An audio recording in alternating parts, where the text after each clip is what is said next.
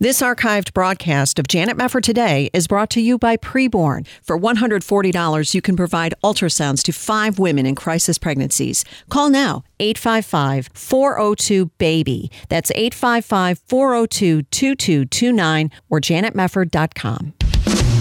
This is Janet Mefford Today. Our confidence is in Christ alone. Are we going to stand with God come what may? If the Word of God says it, I believe it. And that's the way it is. And now, here is Janet Mefford. Thank you so much for joining us again. Well, there has been a lot of talk recently about the renewed need in the world for Christian evangelism. In light of declining membership numbers in the Southern Baptist Convention, for example, denominational president Steve Gaines told delegates to emphasize evangelism more. And many other Christian denominations, as well as parachurch ministries, seem to be putting renewed emphasis on the need for the church to fulfill Jesus' Great Commission. So how can we do a better job evangelizing the lost? That's what we're going to be exploring today with John Sorensen. John is president and CEO of Evangelism Explosion International and hosts the great radio program Share Life Today. And he is here to share some of his thoughts as well as some of his tips for evangelizing the world. And we're so glad you're here, John. So great to have you. How are you? Well, Janet, thank you so much. I'm doing great, and I appreciate you having me on. I love talking to you. All right, let me just ask your thoughts straight out of the gate here. What are your thoughts on the state of evangelism in America? How are we doing as evangelicals in terms of sharing the gospel with the lost?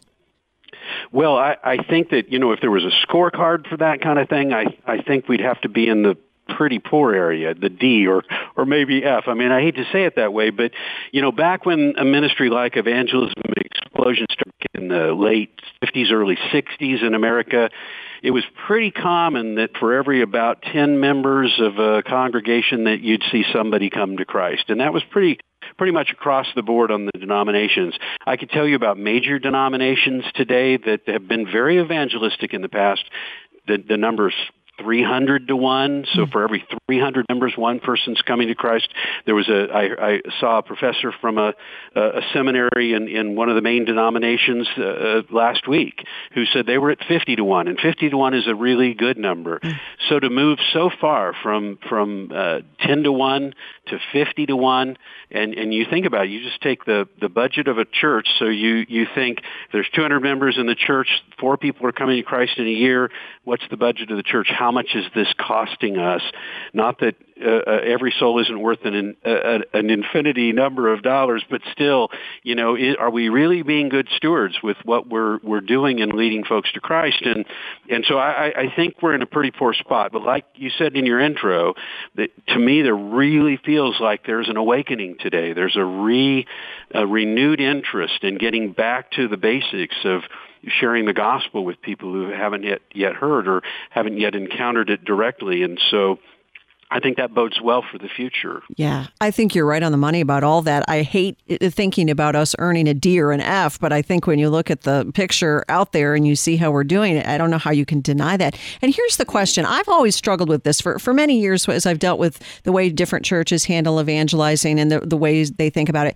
You look at the book of Acts, and it's so pure and it's so straightforward, and you have the apostles excited. They've just seen the resurrected Christ, and they go out and they preach the gospel, and many times it says throughout that book, and the word of the Lord spread, and thousands were saved. Daily, the Lord was adding to the number of those who were being saved.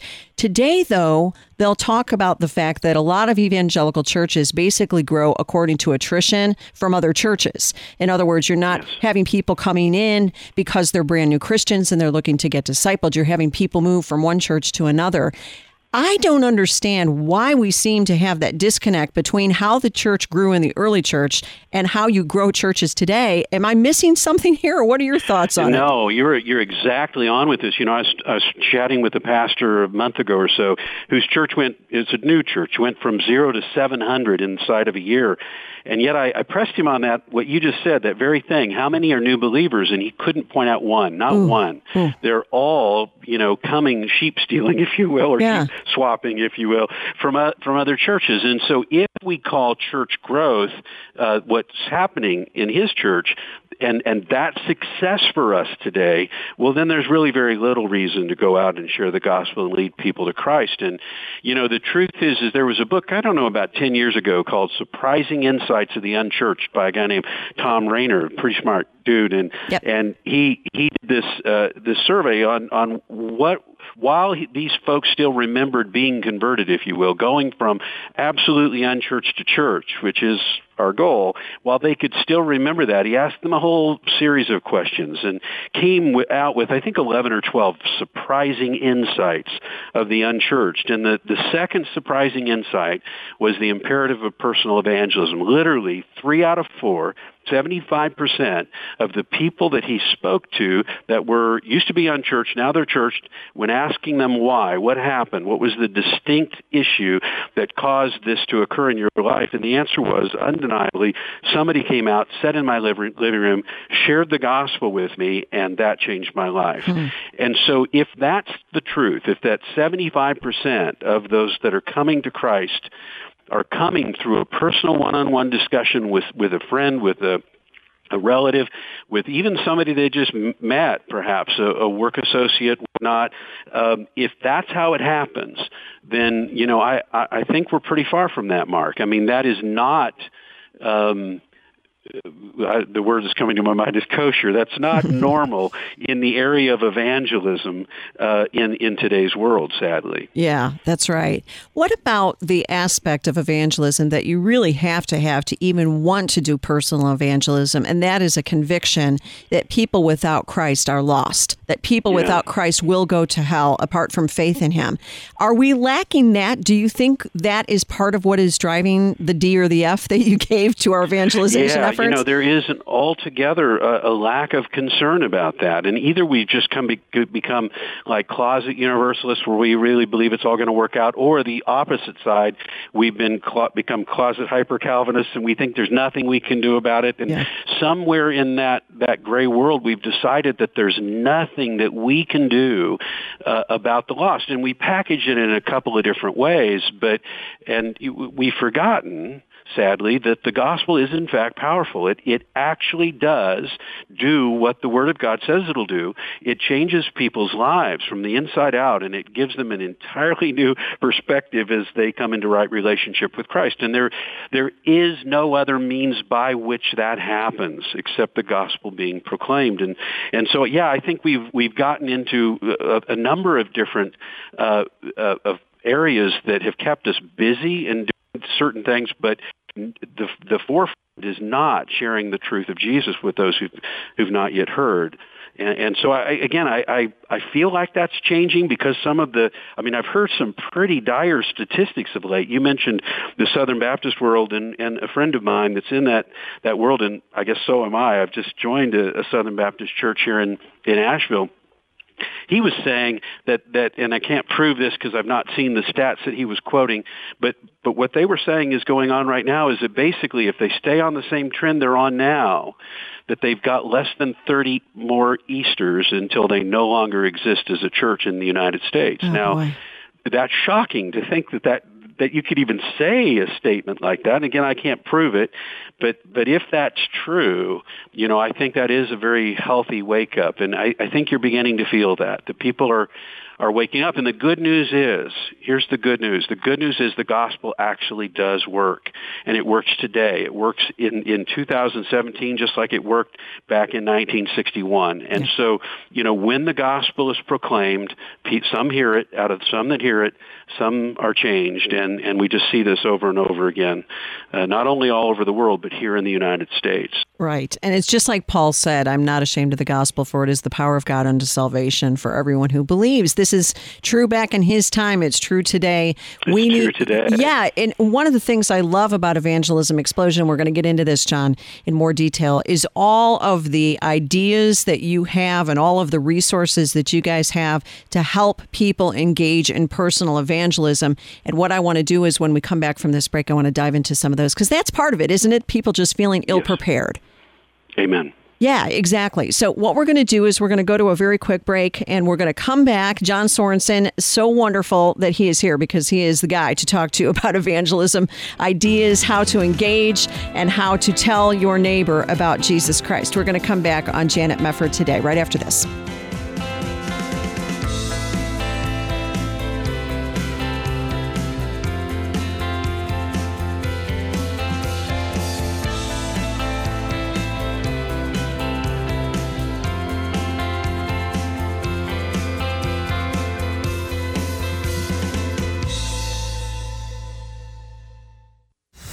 Christians losing their businesses for not baking wedding cakes for homosexuals. Parents losing custody for not affirming their child's gender identity. Big tech censoring Christian books, videos, and social media posts. This isn't a dystopian nightmare. It's America in 2020. But what will God's people do to respond to the sexual radicals whose rising social and political power is threatening our religious freedom and our free speech?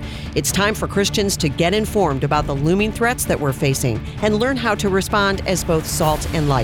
That's why I'd like to personally invite you to join me at our second annual God's Voice Conference, a biblical response to LGBTQ plus tyranny, coming to Oklahoma City on April 17th and 18th. You'll hear from an unprecedented lineup of some of the leading Christian thinkers, pastors, pro-family activists, and medical and therapeutic experts who are fighting on the front lines of this battle and standing firmly on God's word in the face of growing LGBTQ plus opposition to Christianity. Let me tell you, there's nothing else like God's Voice Conference to get Christians ready to stand in this evil day. So I hope to see you at the God's Voice Conference, an outreach of First Stone Ministries, April 17th and 18th in Oklahoma City. And take advantage of our early bird discount registration, only $85 through March 1st. So don't delay. Go to godsvoice.us. That's godsvoice.us and register for a conference unlike any other. Go to godsvoice.us and register now. What the church needs now is God's voice. From Kingdom Story Company comes I Still Believe, based on the real-life true story of chart-topping singer Jeremy Camp. I Still Believe reminds us that amidst life's storms, true hope can be found in Christ. You chose to walk into the fire with her. That's what love is. If one person's life is changed by what I go through, it will all be worth it. I Still Believe, starring KJ Apa, Britt Robertson, Shania Twain, and Gary Sinise. Rated PG, parental guidance suggested. In theaters March 13th. More information is at istillbelievemovie.com. You're listening to Janet Mefford Today. And now, here's Janet. We are back on Janet Mefford Today, and I'm delighted to have with me John Sorensen, President and CEO of Evangelism Explosion International. And given a lot of the news recently that various denominations and various Christians in different capacities now see we really have to fulfill the Great Commission, not just because Jesus commanded it, but because we see the shrinking in many cases of our churches, and we recognize that people need to come to Jesus Christ. We need to be able to preach the gospel, see people come to Christ and become disciples of Jesus Christ. And John is the guy to talk to about this because this is his specialty. John, talk a little bit about the beginnings of personal evangelism, because certainly before you can share the gospel, you have to understand it, get it right, and be able to explain it to somebody. So what should be included, in your view, in a gospel presentation? If you're starting out with a Christian who says, I'm willing to do it, John, but what do I need to include in the gospel presentation, regardless of how I present it? What kind of content needs to be present within that presentation? Good. Okay, thank you. Well, before I do, let me step back just a second and reassure anyone that's listening that's willing to take a challenge like that. I can tell you that you know, it's in the doing that we find the success, not necessarily in the brilliance of the presentation. I will talk about that in a second, but let me reassure you that I've heard let me do it this way. I've done some really bad gospel presentations in my life and got to the end and said to the person, does this make sense to you? And they said, yes. And wow. It's like, I don't understand that. There's nothing. I mean, I didn't understand it, and I'm the one who said it. And, you know, the Holy Spirit shows up, and he uses it's a step of faith. It's stepping up and stepping out in faith and being willing to engage. Now, before I answer your question directly, let me say the first thing, for us to become witnesses, we have to believe it matters. And that's the first step. And for me, really, the day that I decided that I was going to start becoming a witness was the day that I was walking around the block with my neighbor's son, and my neighbor's son said, Mom doesn't live here anymore. She moved out today. And so we got back around to our house, and I saw my neighbor sitting out on his porch, and I was really wrestling. Do I go over and say anything, or do I just keep my mouth shut and go in my door? And yet I was so burdened by in my neighbor Bill. And so I went next door, and I said, hey, Bill, listen, I got to tell you, Jesus can fix this. He's the most important thing in my life. He saved me through so many things, and I know that he can make this right. He can make this better. And my neighbor, I'll never forget this expression. He looked at me and he goes, John, you're a liar. It's like, what? Wow. He goes, no, wait, there's no way you can say Jesus is the most important thing in your life. You get a new car, you take me for a drive the same day you get it. You got a new barbecue grill one day, and you came over, you had to show me every single knob and whatnot on it. And he said, and you're going to tell me Jesus is the most important thing in your life, and you've said nothing to me for 5 years we've lived next to one another? You're telling me he could have fixed my marriage, and I wouldn't have had to have gone through this day if you would have just said something, but you didn't. Janet, I had to literally pick myself up off the ground, and for the first thing I had to do was to apologize and say, look, I'm really sorry, and will you forgive me? And then started a conversation with him that did lead him coming to Christ, and it utterly changed his life. They got back together again, happily married even to this day. But the first thing that had to happen for me to become a witness was I had to become more willing to hear whatever hard thing there is to hear today. Can you imagine? I heard that after 5 years, but can you imagine hearing those words on the last day of my life, when nothing could be done about it, and yet that's the way I lived in so many ways as a Christian. You say nice things about me, but to be honest with you, of everyone listening right now, I'm the biggest chicken of us all. And given if my choice to do whatever I want to do, I just go in my room and read a book and stay by myself. And so for me to make a decision, to get out and to start engaging and to start to be used by God and to allow him to love others through me, which is really the biggest aha moment, was when I realized that God really does love the lost. And I knew it conceptually from Luke 15, from the lost coin, the lost sheep, the lost son. I got it, but still I never experienced it. And so, but when I started to let him love the lost through me, it changed everything about what I was willing to do. And so I guess that's the key, is first deciding that this is something that you want to be about. And, literally to his last day, Dr. D. James Kennedy, the man who founded the Ministry of Evangelism Explosion, I watched him, he would literally smack his knee in the middle of a conversation. And that was the moment, I could see it in his eye, that was the moment that he made the decision that this conversation was going to be about eternal things and not just about the weather and the news and the sports and whatever. And I'd watch it change. The moment he smacked his knee, all of a sudden we would start into a spiritual conversation. Now, the truth is, I think the reason why a lot of folks don't witness is they think that it's going to offend people, or they think that people don't want to hear it, or they think that maybe they'll do more damage than they'll do good. And I guess, again, if I could give any assurance at all, it's just not that's true. I know it's a fear we have, but it's not a valid fear. Again, there was a statistic done just here last year. You can find it online. Ed Stetzer put it together. Literally, in the process of talking to non-Christians about what they think about Christians and evangelism, what he found is that 79% or 78%, it's a big number, of the non-Christians that he spoke to said that their Christian friends did not talk to them enough about Jesus. These are non-Christians saying that if the Christians have this belief and they believe it strongly, then they ought to talk about Jesus. And so, I think that's the biggest issue, is if we can become convinced that we can make a difference, that it is something that we want to be part of, and that people are generally okay with having a spiritual conversation. Once that's happened, then we can kind of get out step out and start to have real conversations. And the first step, and you can interrupt me at whatever point you want to, Janet, because I can go on and on about this. No problem. But the first step is your own personal testimony. And I would encourage you strongly, everyone listening, to develop your own testimony. God is doing some things in your life today that are going to make a difference in other people's lives when they hear the story. Now, as soon as I say it, I recognize that there are people listening who are saying, well, no, that's fine. I'm sure he must be talking about lots of other people, but not me. My story doesn't matter. And the truth is if you believe that, you're going to have a tough time with the book of Revelation, where God says that they'll overcome Satan by the blood of the Lamb and the word of our testimony. Yep. And so our testimonies are powerful. And I could tell stories the rest of today about sweet little old ladies that I had on one of my teams who said, my story doesn't count. We worked on developing it.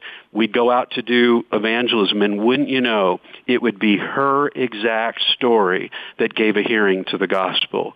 And so, I would just never discount what it is that God's doing in your life. And so develop your testimony, and sorry for the shameless plug, but if you don't know how to do that, we have an absolutely free website, costs nothing. You can use it for free today, called whatsmystory.org. Okay. You can go to that website, whatsmystory.org. It'll help you to develop your story so that you can begin to share it with people.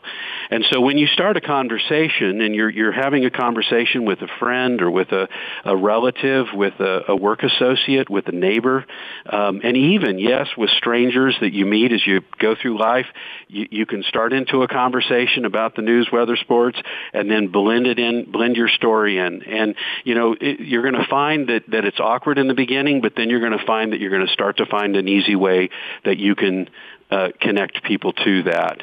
And I could give you illustrations if you want me to do that. But, once you've told your story, it's very easy to say, would you like to know how that happened? Yes. And honestly, I'm sure I'd be wrong because I don't remember everything. But as I think through in the past, I cannot remember getting to the end of my testimony, saying to somebody, would you like to know how that happened, and having them say no. I can't recall the last time that happened.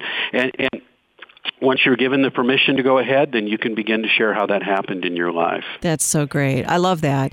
John, one of the things that often will come up, and I think I kind of fall into this category, is there are some Christians who say, I've been a Christian for so much of my life. I was so small when I became a Christian that my story is terrible. I don't have a good testimony. I wasn't a drunk in a gutter somewhere in an urban environment. I didn't, convert from Islam. I wasn't in a cult, none of that. What about those people who say my story is dull? So how would my story touch anybody's life? Amen. Well, that's a great question. And when you go into that website, whatsmystory.org, it's going to ask you that question. Did you come to Christ? That's, I think, the first question that's asked. At a point where you can remember what it was like before, or was it so early on in your life that you can't remember that? And so we're not going to try to make you manufacture some thing that you can't remember. But here's the thing. A testimony isn't just what you experience being saved from, it's also what you were saved from. Amen. So if like all of my kids, they came to Christ at a pretty early age. You think about the things that they were spared as children, yep, and things that they were spared as teenagers. And it is not at all hard for them to come up to say, listen, I'm glad I have this relationship with God. I'm glad I have eternal life because I have a peace when everything around me didn't look like it was peaceful, and I saw other people struggling mightily with it, and yet I had a peace that didn't make sense. And so, you can tell your story from what you didn't experience as much as you can tell it from what you did. Good. That's really good. I really like that, John. That's great. We're going to get into more tips from John Sorensen, President and CEO of Evangelism Explosion International, as we discuss how to evangelize. We'll be back on Janet Mefford Today after this.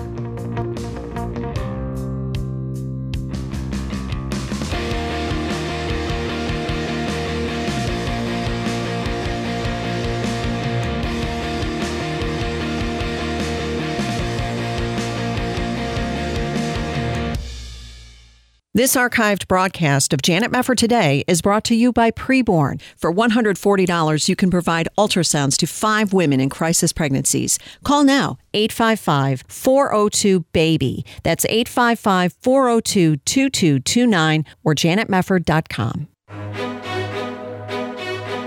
This is Janet Mefford Today. And now, here's your host, Janet Mefford. We are back on Janet Mefford Today. We're talking about how to evangelize. This is Jesus' Great Commission, go into all the world and make disciples of every nation. And it seems a lot of Christians are waking up to the need for more evangelization, especially as we turn into more and more of a post-Christian country, not just in the United States, but across the West. The world needs to know about Jesus Christ, and this is our honor and our duty as Christians to tell the world how they may leave the kingdom of darkness and come into the kingdom of God. And John Sorensen is with me, President and CEO of Evangelism Explosion International. He also hosts the Great radio program, Share Life Today. John, this is interesting. I just had this experience this morning with our youngest daughter, and she's quite the little missionary. She's got one of your Evangelism Explosion cubes that you use for evangelism to tell her friends about Jesus. She said to me this morning, no joke, she said, "Mommy, would it be okay if we made some door hangers to tell people about Jesus and hang them on all the doors in our neighborhood?"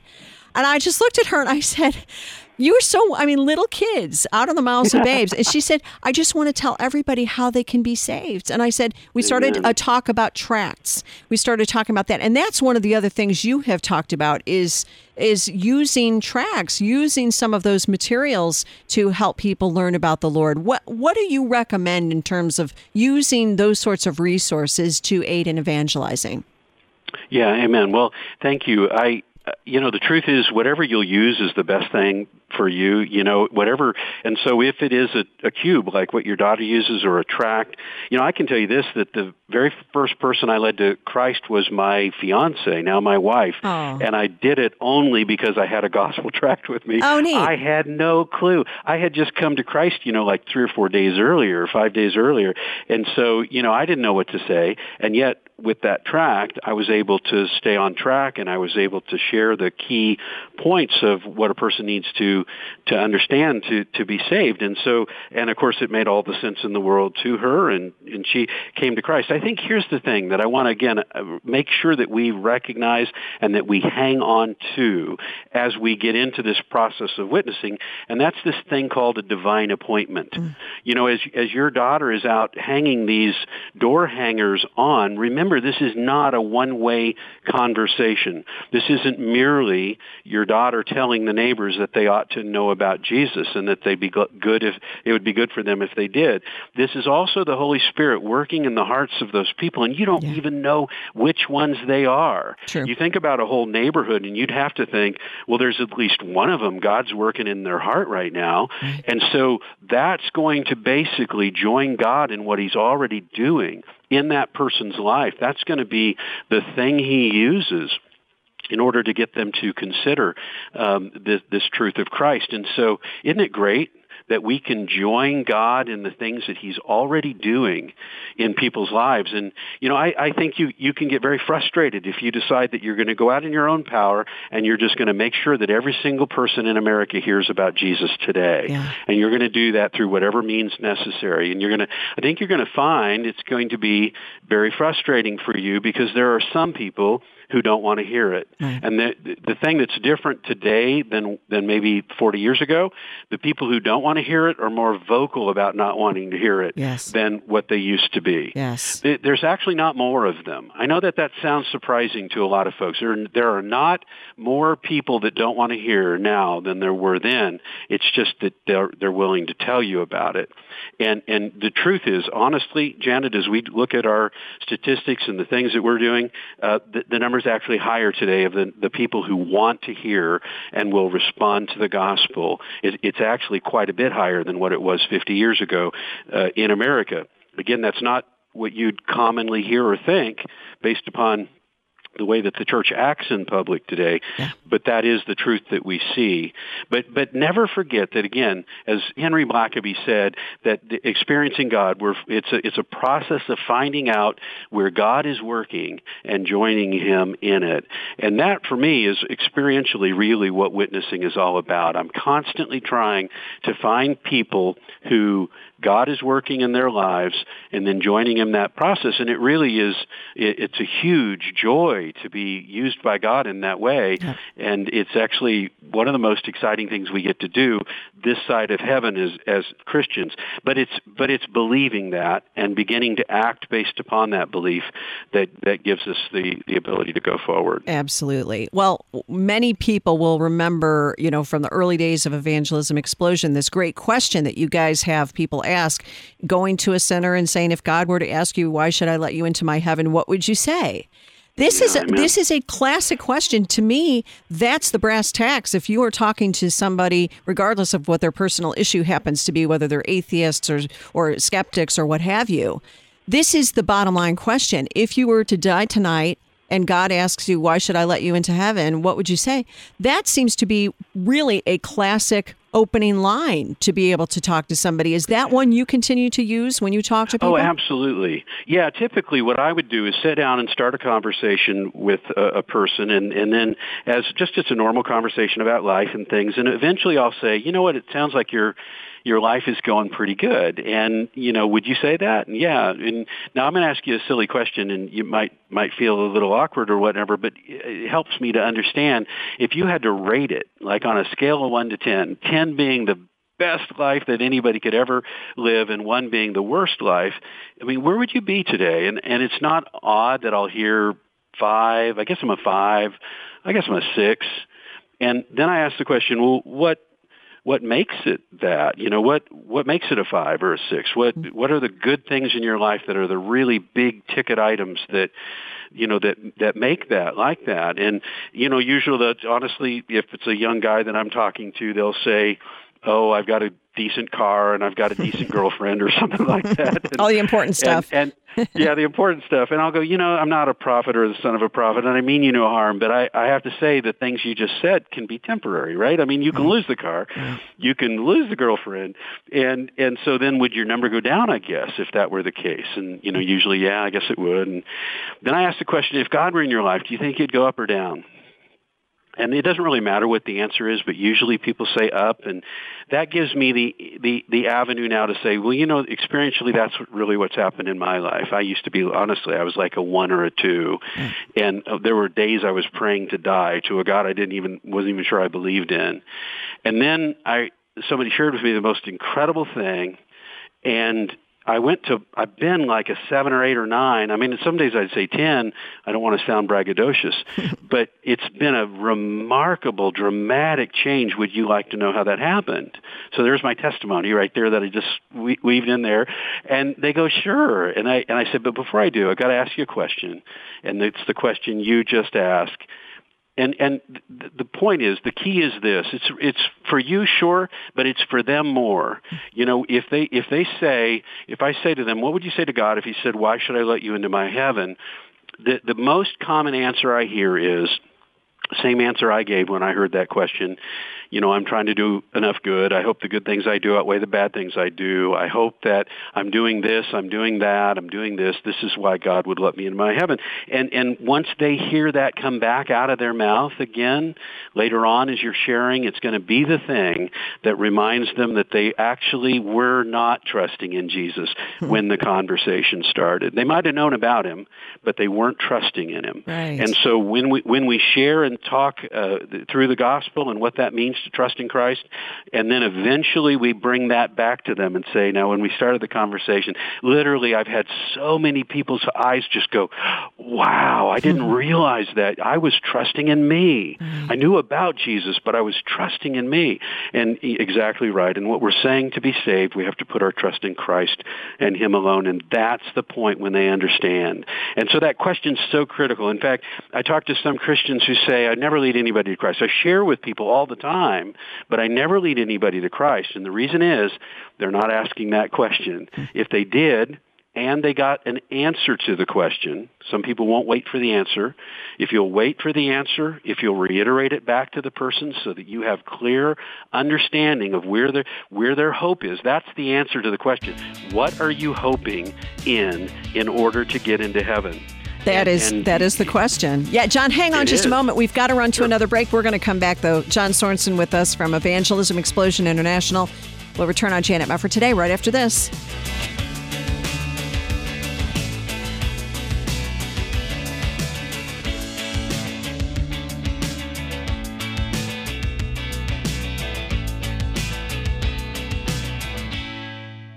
The healthcare open enrollment period has ended. Did you miss it? Don't go a whole year without having a healthcare program. Sign up with Liberty Health Share. As a Christian healthcare sharing ministry, Liberty Health Share is not insurance, so you can still sign up. In fact, you can sign up any time of year, and there are no contracts. Starting as low as $199 a month, Liberty Health Share has memberships for singles, couples, and families, so you can choose the ideal program for your situation. Plus, Liberty Health Share has no network, so you're free to pick your own doctors, hospitals, and providers. Liberty Health Share is a nonprofit ministry, so your money goes toward helping other members with their eligible medical expenses. And in your time of need, other members are there for you, too. You can feel good knowing you're part of a community of like-minded individuals who understand the importance of people coming together to bear one another's burdens. Go to libertyhealthshare.org/JMT for more information. libertyhealthshare.org/JMT. Hi, this is Mike Reagan, author, political commentator, and son of the 40th President of the United States, Ronald Reagan. And I enthusiastically support the life-saving work of Preborn. They work 24/7 in the highest abortion cities in America to care for moms in unplanned pregnancies. Would you go to preborn.org today and help save an innocent baby's life? Saving a baby's life has never been as important as it is right now, with more and more states legalizing abortion up to 9 months. The Ministry of Preborn is the largest provider of free ultrasound sessions in the nation. Would you join with Preborn and Janet Mefford today to help save babies? For $140, you can sponsor 5 ultrasounds and help save 5 babies from abortion. All gifts are tax deductible, and when you donate, you'll receive a story and a picture of 5 babies whose lives were spared. To donate, call 855-402-BABY, 855-402-2229. That's 855-402-BABY, or there's a banner to click at janetmefford.com. You're listening to Janet Mefford Today. And now, here's Janet. We are back on Janet Mefford Today talking about evangelism. Ephesians 2:8-9, those famous verses, for by grace you are saved through faith, and that not of yourselves, it is the gift of God, not of works, lest any man should boast. There are many people today, you may engage this person in a particular conversation about the gospel, and as John Sorensen, my guest, president and CEO of Evangelism Explosion International, has been saying, there are many people who would say, why should God let me into his heaven? Well, I've been really good. I've tried hard. I haven't been Hitler. I've been nice to my wife and kids and tried my best. But the Bible says very clearly that we need to come to God only through the only mediator, which is Jesus Christ. And we're talking about ways that we can evangelize our friends, family, and neighbors and strangers. We need to be about the business of evangelism. And John Sorensen is an absolute expert in this area. One of the things I love that you do, John, and I know you and I have talked about this before, but very quickly, the gospel hand presentation, I think, is also a very creative way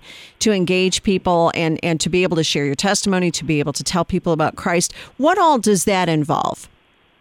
Well, yeah, it's just a real simple way to teach somebody the basic core of the gospel presentation is, as actually when we started this conversation, you asked the question, what are the keys? What does a person need to understand in order to have eternal life? And really it boils down to those 5 things. It's really handy because you have 5 fingers, and for the most part, you usually take those along with you when you go out and about. And so, you've got these reminders, and really simply put, your thumb stands for heaven, and the fact that it's a free gift. Your index finger stands for man, and the fact that we're sinners, and because we're sinners, we can't save ourselves.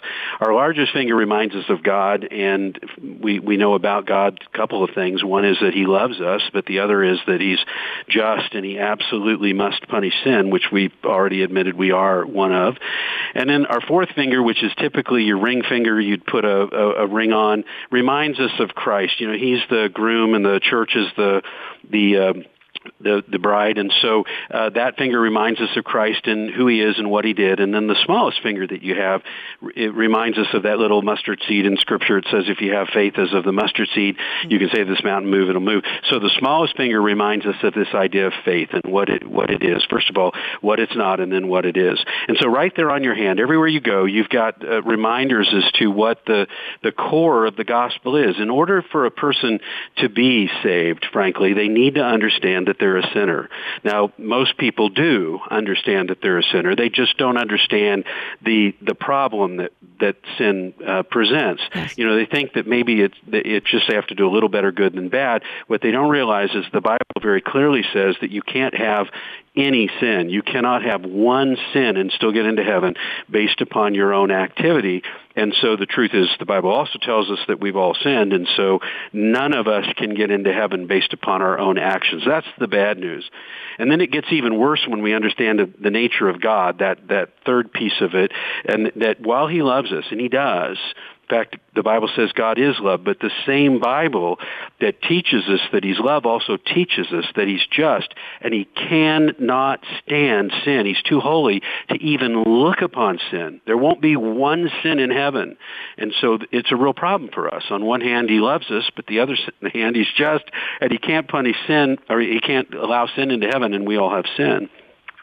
So what did he do? Well, that's the good news. That's that fourth piece, the ring finger. He sent Jesus to die on a cross. And what a lot of people don't, they might intellectually understand. Jesus died on a cross. They might even say he rose from the dead. They might even call him Savior. But what they don't get, they don't realize, is that Jesus substituted himself for us. He literally took our place.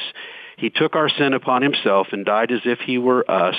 Moreover, he lived a perfect life. Yeah. And then he traded that to us. So we get the credit of a perfect life. He gets the credit of a sinful life. He died. The wages of sin is death. And so it's this substitutionary atonement that is the method by which we're saved. And our sins are removed from us. And all he asks of us is that we believe in him. That's faith, that we literally trust in him. Now, you know, there's an awful lot of people who say they have faith, but they don't get that faith isn't merely a head knowledge. You know, you can have a head knowledge. You can have a faith. I believe in George Washington. I believe he was the first president of the United States. I believe I can say all kinds of things about George, but I'm not planning on George showing up and doing anything for me today. And so it's not merely that kind of head knowledge. And frankly, for 26 years, I had that kind of head knowledge about Jesus. I knew who he was. I knew what he did, but I was not trusting in him. And so to have faith, it's not merely acknowledging that these things are true, but it's putting your trust firmly and only in it. So much so that if you ask me that question today, John, what would you say if God said, why should I let you into my heaven? I would say nothing about me. Mm-hmm. I would say purely and only because of the work of Christ and what he did on the cross, I've placed my trust firmly and only in him, and that's why I would have eternal life. And the Bible says the moment we come to that position of faith in Christ, we're saved. And so we receive this gift of eternal life. And so those are the 5 key points that really, honestly, most theologians throughout history would agree are the things a person must know. It is a propositional truth. It is. You actually have to use words to talk to somebody about Jesus. And, you know, the truth is that those words are powerful, according to the Bible, as you quoted already, that when the gospel's presented, it is powerful to seek and save that which is lost. That's right. Well, and you look at the need of the hour, John. We are entered, I would say not entering, but already entered into a post-Christian society. And yes, we see the advancement of paganism. Sometimes it is very hostile and very aggressive these days. I think there are a lot of Christians who are caught off guard, and they say, hey, everybody kind of had an understanding of the Bible. I mean, we're America. Everybody understands the Bible. It's not true anymore. You are really, in some cases, starting from ground zero. People don't know what you think they know about the Bible and about God and Christianity. Really, this is a matter, in some respects, isn't it, of re-evangelizing barren land that has lost Christ. And yet the good news is I can take you to quite a few places in the world, like Finland would be one of those, where there's a rebirth going on, a revival that's occurring within the church and within the population. And again, I think this is why I started with the testimony bit. We need to remember that the world is asking the question, is it real? Does it really change lives? And it's one of the things that they're quick to point out if they see any sort of hypocrisy in people, because here's the reason: nothing else does. And I think sometimes as Christians we forget that, or we take so cavalier the idea that we are in fact different people than we used to be. Yes. I am not the person that I was when I was 26 years old before having heard the gospel of Jesus Christ. I've been made new, and in the process of being made new into the likeness of Christ, I've got a story to tell that the world simply doesn't understand, and yet they're looking for it. And so, yes, I agree that they don't have the basis of understanding. It seems like in the story, we have to start earlier on in the story than what we used to have to. Most people had at least a basic understanding of the story, and yet today that's not the case. And so we're having to start a little earlier on. But the salt tablet, the thing that attracts people, that makes them want to drink, is the testimony, and that's still just as powerful today as it's ever been. Good. That's really good. Yeah, you've really covered all bases here, and I know that you have a lot of evangelism training that you do with Evangelism Explosion. How key is that, John? I know we're short on time here, but how key is evangelism training to getting Christians motivated to get out there and to actually tell people about Jesus?